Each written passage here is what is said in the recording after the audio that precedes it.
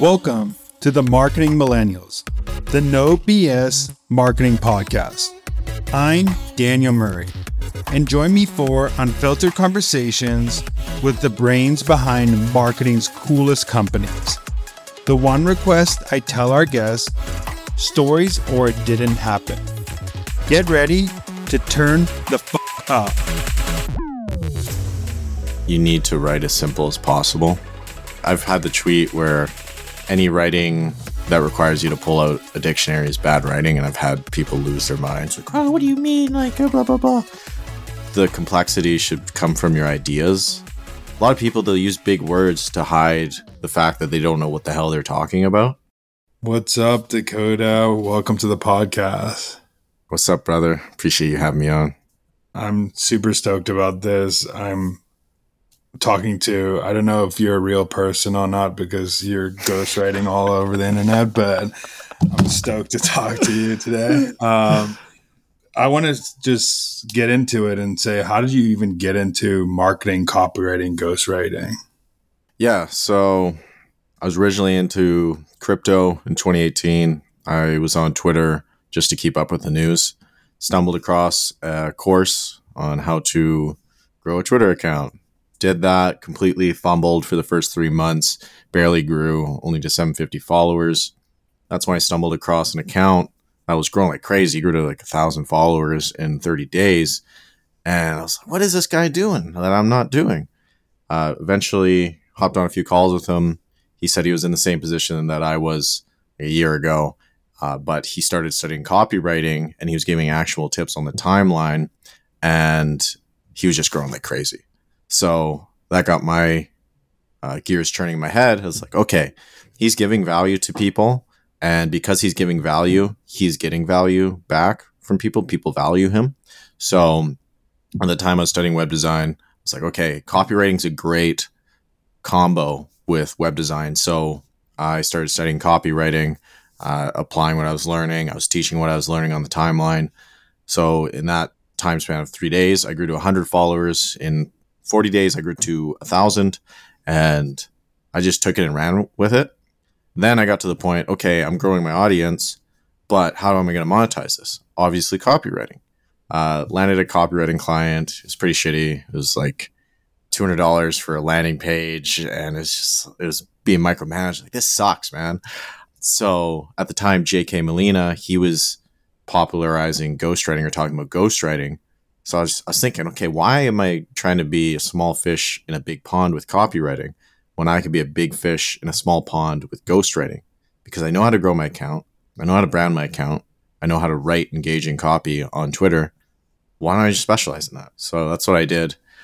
Within 28 days of launching my landing page for ghostwriting, I got to like 11K a month. And that was like when I had 6,000 followers or 7,000 followers. So I was like, oh, there's something here. You can make good money with this stuff. And then that was in November of 2021. And I've just taken it and ran with it, optimized my systems, how I land clients, different skills, delegating, hiring, all that stuff. So that's pretty much how I got into it. I'm a big fan of ghostwriters, and I think like a lot of people don't have time to do things, and a lot of people are just bad at writing content. So if you can get someone to take your content and distill it in a format that fits a platform, I think that's just a gold mine, especially someone who has repeatedly done it for multiple people. How do you think about the process of ghostwriting? What makes great ghostwriting?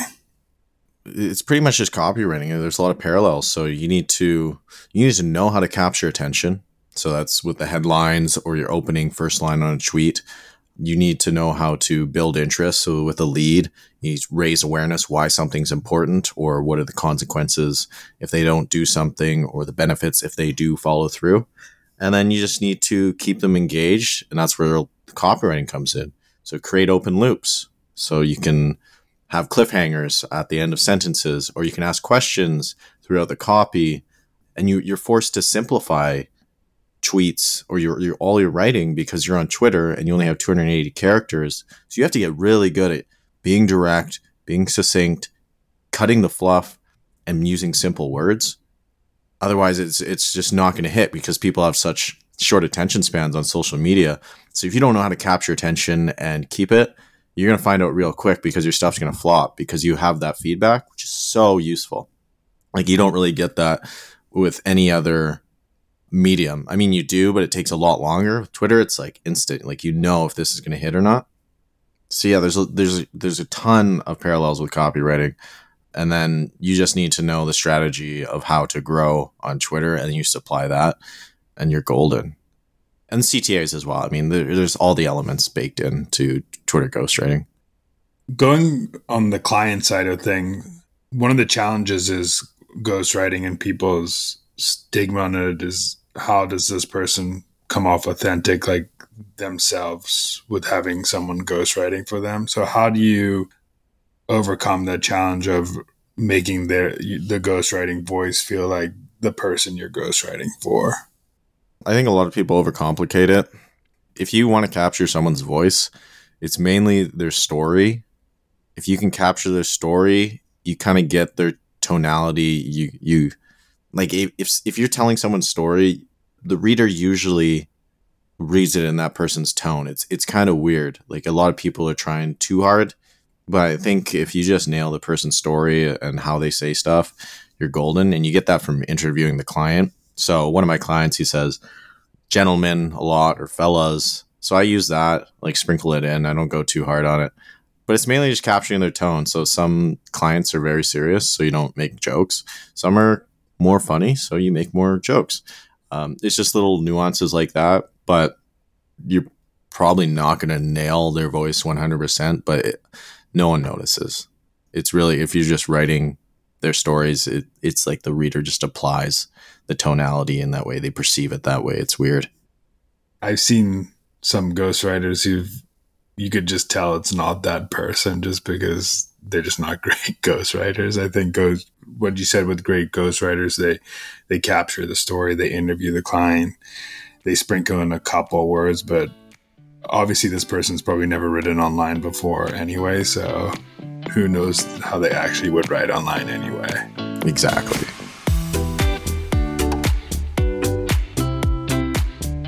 What is a copywriting hill you would die on? You need to write as simple as possible. I've had the tweet where any writing that requires you to pull out a dictionary is bad writing, and I've had people lose their minds. Like, oh, what do you mean? Like, blah, blah, blah. But I believe the complexity should come from your ideas. A lot of people, they'll use big words to hide the fact that they don't know what the hell they're talking about. And they rely on these big words to just seem smart. I think that's some of the dumbest shit you can do. Because at the end of the day, your writing is just displaying ideas or showing ideas in its best light. And if you're confusing readers with big words or long sentences, you're taking away from the idea. And that's not, in my opinion, that's not what writing is. I think writing is spreading ideas, and you're spreading it in a way that is the best, or that will have the best reach and most impact on people. And the way to do that is use simple words, use shorter sentences. And that's not to say always use short sentences or always use simple words. I mean, there's a time and a place, but it's kind of like the 80-20 rule where 80% of the time you should use simple, shorter sentences, and then the rest, maybe if it requires it, use a big word or something like that. But I believe most writing should be simple. And I think by doing that as a writer, you're going to understand, oh, I don't know what I'm talking about because I can't simplify this. And it's going to force you to look into that subject more, or force you to think about a subject more. And it's going to increase your understanding, and it's going to increase the reader's understanding. And it's just a win-win. What copywriting should do is, like, the main goal is to have the audience understand what you're talking about. And the only way to do that is to write simple. I've seen this too, because I've said it before online, and people come about, what about if you're talking about to like a rocket scientist that uses like big words and stuff like that. But that also comes down to like knowing who that person's audience is at the same time. But it's still, even if a rocket science, you still could broaden and simplify it, because even if you simplify it, they'll understand the simple terms and the more in-depth terms that you say. Yeah, that's actually a good point you bring up.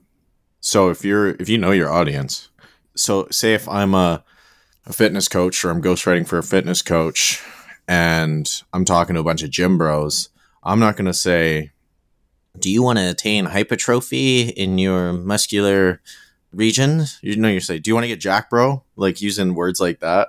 And then if you're talking to a rocket scientist, sure, yeah, there's probably, I mean, there are terms you should probably use to be really specific about what you're talking about, but it depends what your goals are. Is your goal to talk to this audience where it's super niche, super technical, or is your goal to get engagement, appeal to a mass audience? So yeah, there's a time and a place for it all. Could you go into a little bit of what makes simple copy? What are some like practical steps? You want to always ask yourself, okay, if I was to present this piece of writing to a 7-year-old, would they understand? Even go 5-year-old. And if no, rewrite it. If yes, you're all good. And there's tools you can use to kind of help you with this. So one, which is my favorite, is Pro Writing Aid. You can get a lifetime membership for I think $400. It's like Grammarly on steroids. What that will do is it will edit, or it will show you where you could edit stuff, where you've made mistakes, stuff like that. But one of the best features about it is it tells you your grade level that your writing is at. So if you use longer sentences and bigger words, the higher your grade level is. It's like reading comprehension.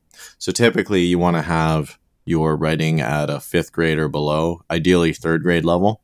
And what that's going to do is show you, okay, you are using simple words, you're not using complicated sentences, stuff like that.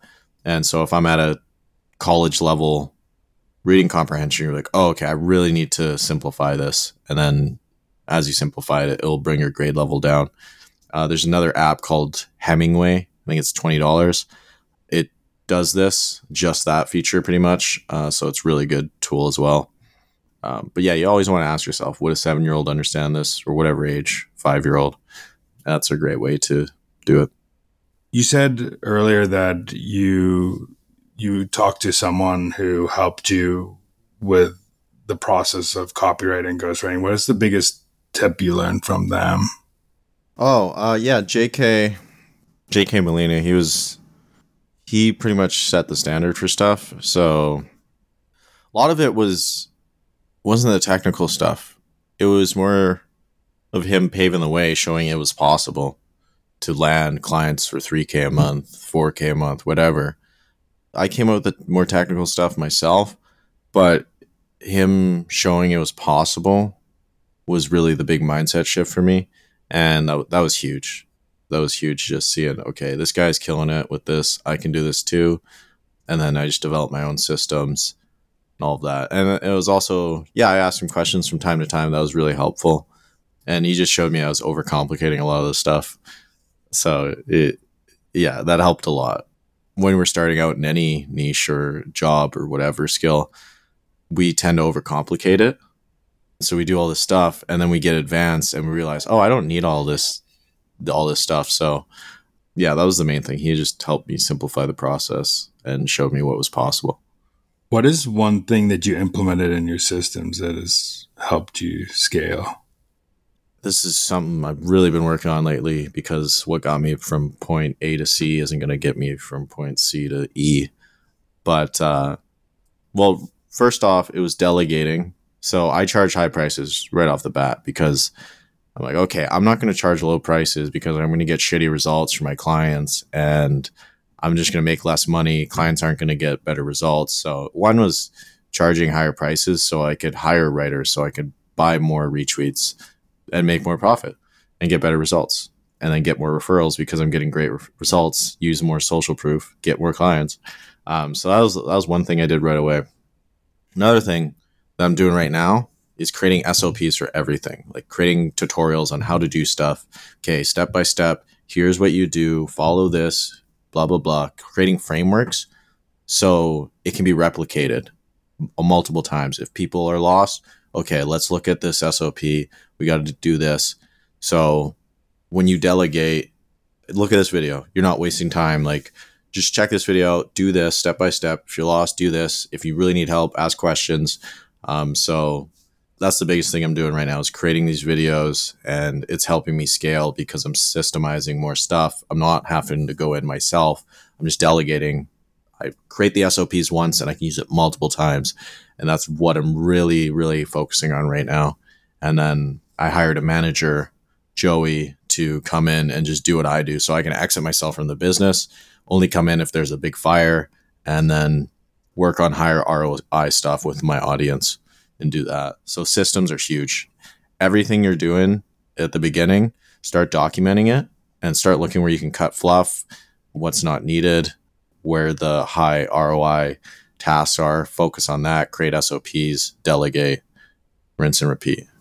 What you just said there is gold because I think it could be applied to any business. Because I was in marketing ops, and if you want to, say, scale your team in another market or scale your team or hire someone to take over your place, if they don't have guiding principles, SOP of how you did step by step, you're just going to have to teach them over and over and over. But if you have that all documented, it's so much easier to just take that and copy and paste your process multiple times. And then you can refine that SOP as it goes to see. But what you said about writing things down, I think so many people make that mistake at the beginning that they're not writing down their process and then they forget how to do it. Or when they want to scale, they have to go back and remember every step that got them to that point, which is the hardest part. Yeah, and it also forces you to understand your process better because you're explaining it to someone. So maybe it again comes down to, if you can't simplify this in a way where someone else understands, you don't understand. And that forces you, okay, what do I got to do here to simplify this? And it will even simplify your processes because you're doing all that. So that's another bonus. You've made a lot of people go viral. I mean, you have even in your company just go viral, bro, which I think is hilarious. What is the DNA of a viral tweet? What goes into something that goes viral? First off, it's the idea. Like that's the foundations. If your idea is shit, then no amount of good writing is going to fix it. It's like putting whipped cream on dog shit. So you want to pick a good idea that solves a pain point, ideally, because that's what really makes people engage, solving problems, or gets them to a desired outcome. So in the essence, it's kind of the same thing. So if someone has this desire, it's kind of like a problem to them. But that's the way I think about it. So let's take sleep, for example. That's a big problem a lot of people have, is they don't get enough sleep. And it affects their life because they're tired, they're lethargic, they can't think straight, they feel like crap, their gym performance is shitty. So this is a big problem in someone's life. And if you're presenting a thread like, you sleep less than 8 hours, read this, or whatever, people are going to click on that because that's a big pain point in many people's lives. So there's a high viral potential. Opposed to cold email, if you're like, use these 10 cold email scripts to get a lot of business, you're going to get way less people because that's not a big appeal to a lot of people. And that's fine. You might get higher quality followers, but it's all about the framing in the thread headline or whatever tweet of like, what problem are you solving or what desired outcome are you getting them to? So with the cold email example, if I really wanted to maximize reach on that, I would imply a big benefit of, if you want to get to 10K a month, this one skill will take you there. So notice how I'm not talking about these 10 email scripts will get these clients. It's like implying a big benefit and using curiosity to get people just to click on the thread. Because that's what you want to do in the headline. You just want to get people to click. It's like an email. So like that's the big focus, is just have the idea and then get into the writing. Okay, so let's go back to the sleep thread. If I was to write a sleep thread, what I would do is, okay, I got my idea. I want to help people sleep 8 hours a night. Let's list out all the bullet points of all the steps that I would suggest to get people to sleep 8 hours a night. So let's say avoid blue light at night, get morning sunlight, and cool down your room temperature.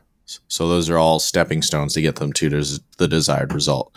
Now you can scale that up to how many points you want, but let's just use 3, for example. So I'm like, okay, I got my 3 points to get people to the desired outcome. Now, when I go to write those 3 points in individual tweets, I want to answer 3 questions. Okay. What is the point? What is the advice I'm giving?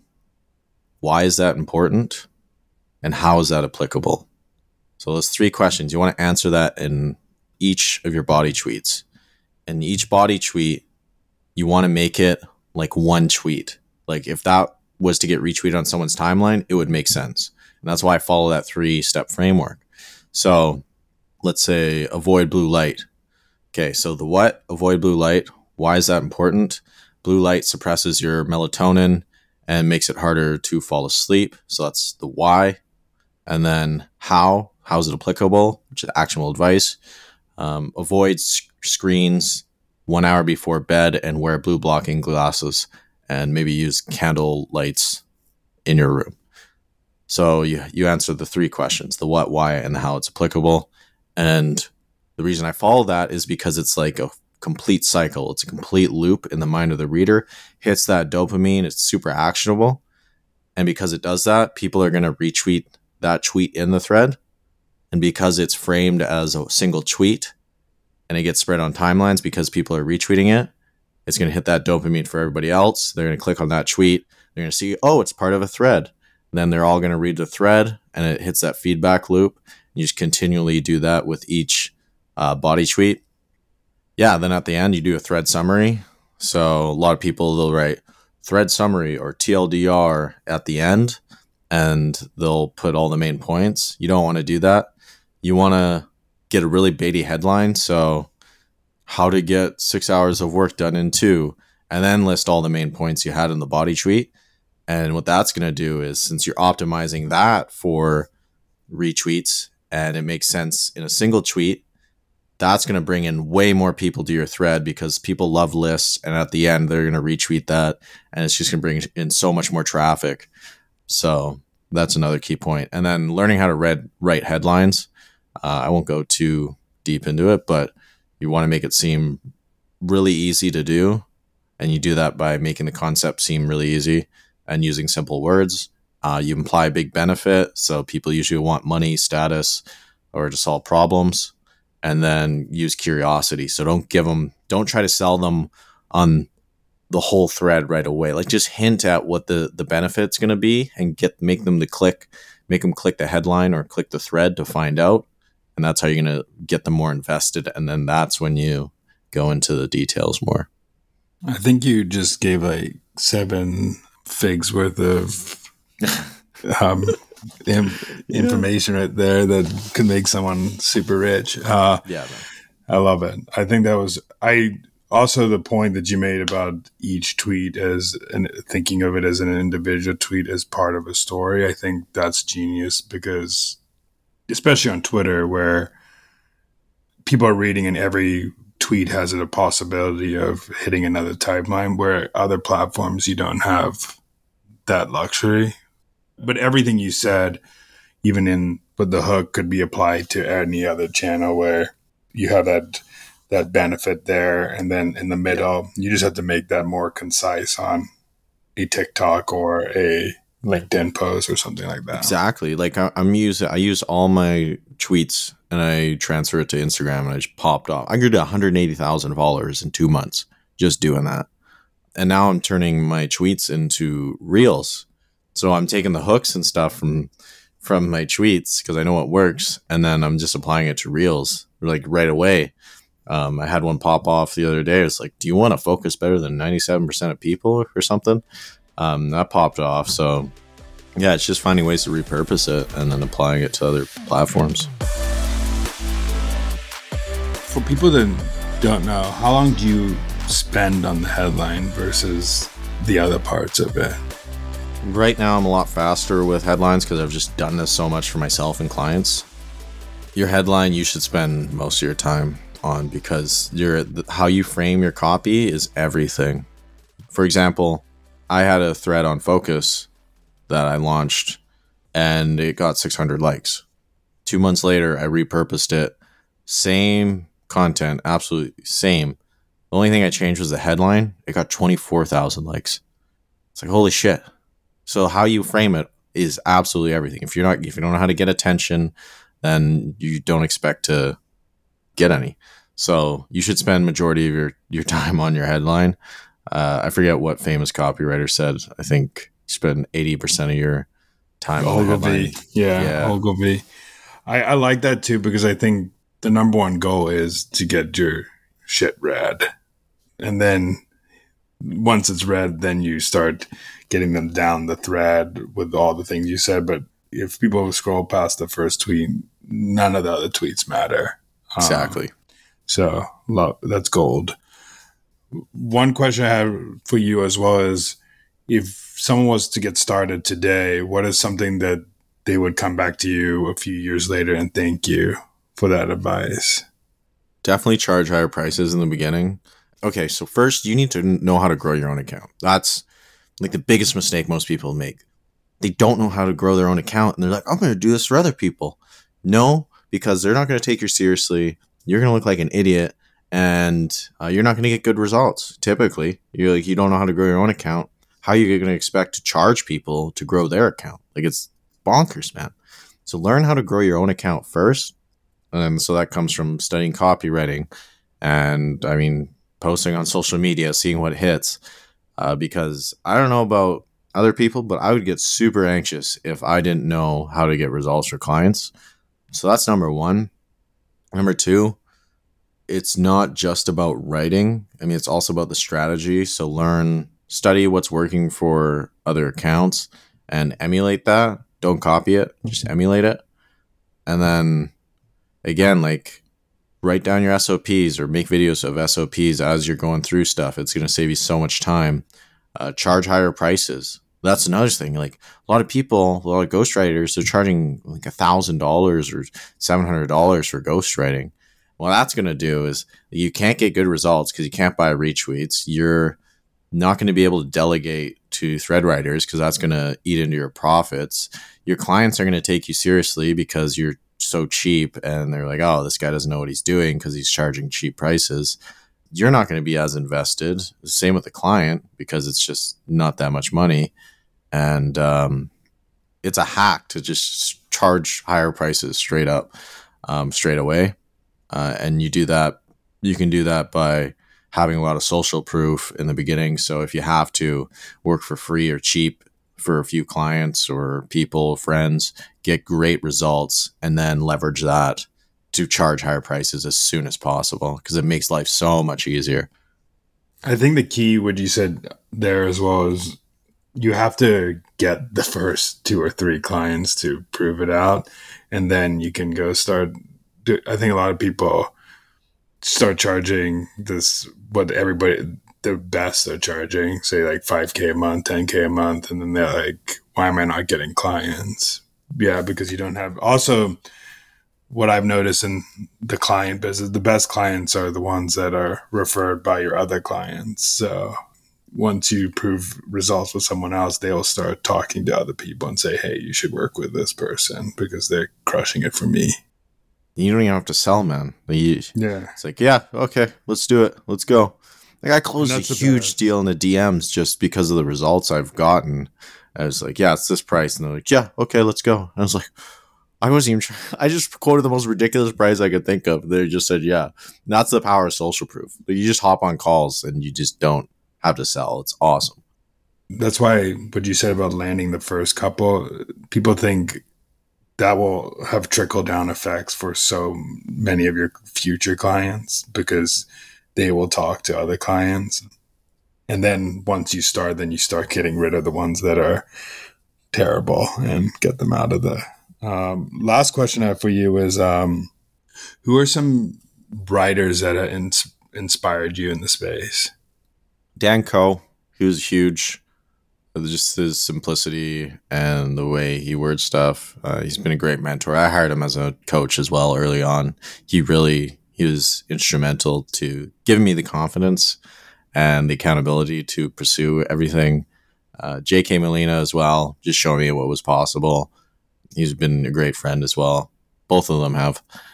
Julian Shapiro, I love his simplicity of writing, and all the great copywriters. So Drew Whitman, Cash Advertising, Joe Sugarman. Joe Sugarman was my base in the beginning.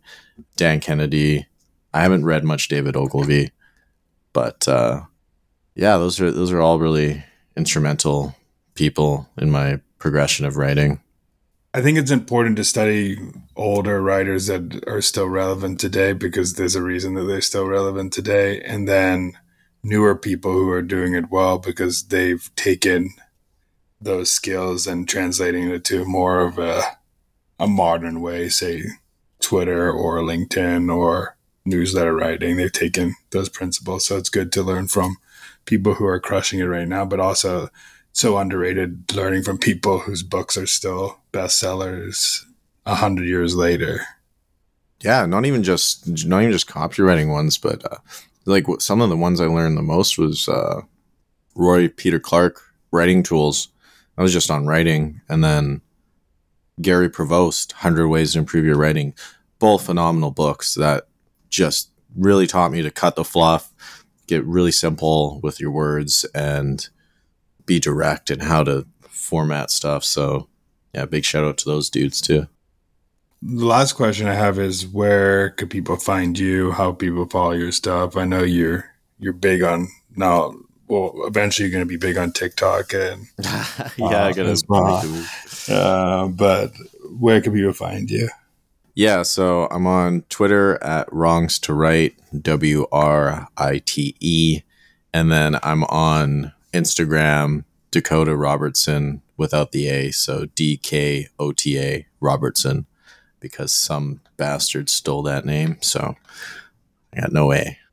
I always complained to my mom that she couldn't be original with my name, because now I have to fight the SEO and the algorithms to get everything for my name, which has actually probably made me a better marketer, because I had to fight for it. But still, it's just that's one thing. If I have a kid, I'm going to try to get them the most unique name that's acceptable, that they won't hate me for. But like Obi-Wan Kenobi. Yeah. Well, maybe not Obi-Wan Kenobi, but something like that. Yeah. Well, this has been great. Thank you for joining. Yeah, thank you, Daniel. I really enjoyed this. Appreciate the thoughtful questions and for having me on. Thanks so much for listening. Tune in next week to hear more great insights from marketing's coolest operators. If you haven't already, please consider subscribing to the Marketing Millennials podcast and giving it a 5-star rating. It helps bring more marketers into our community.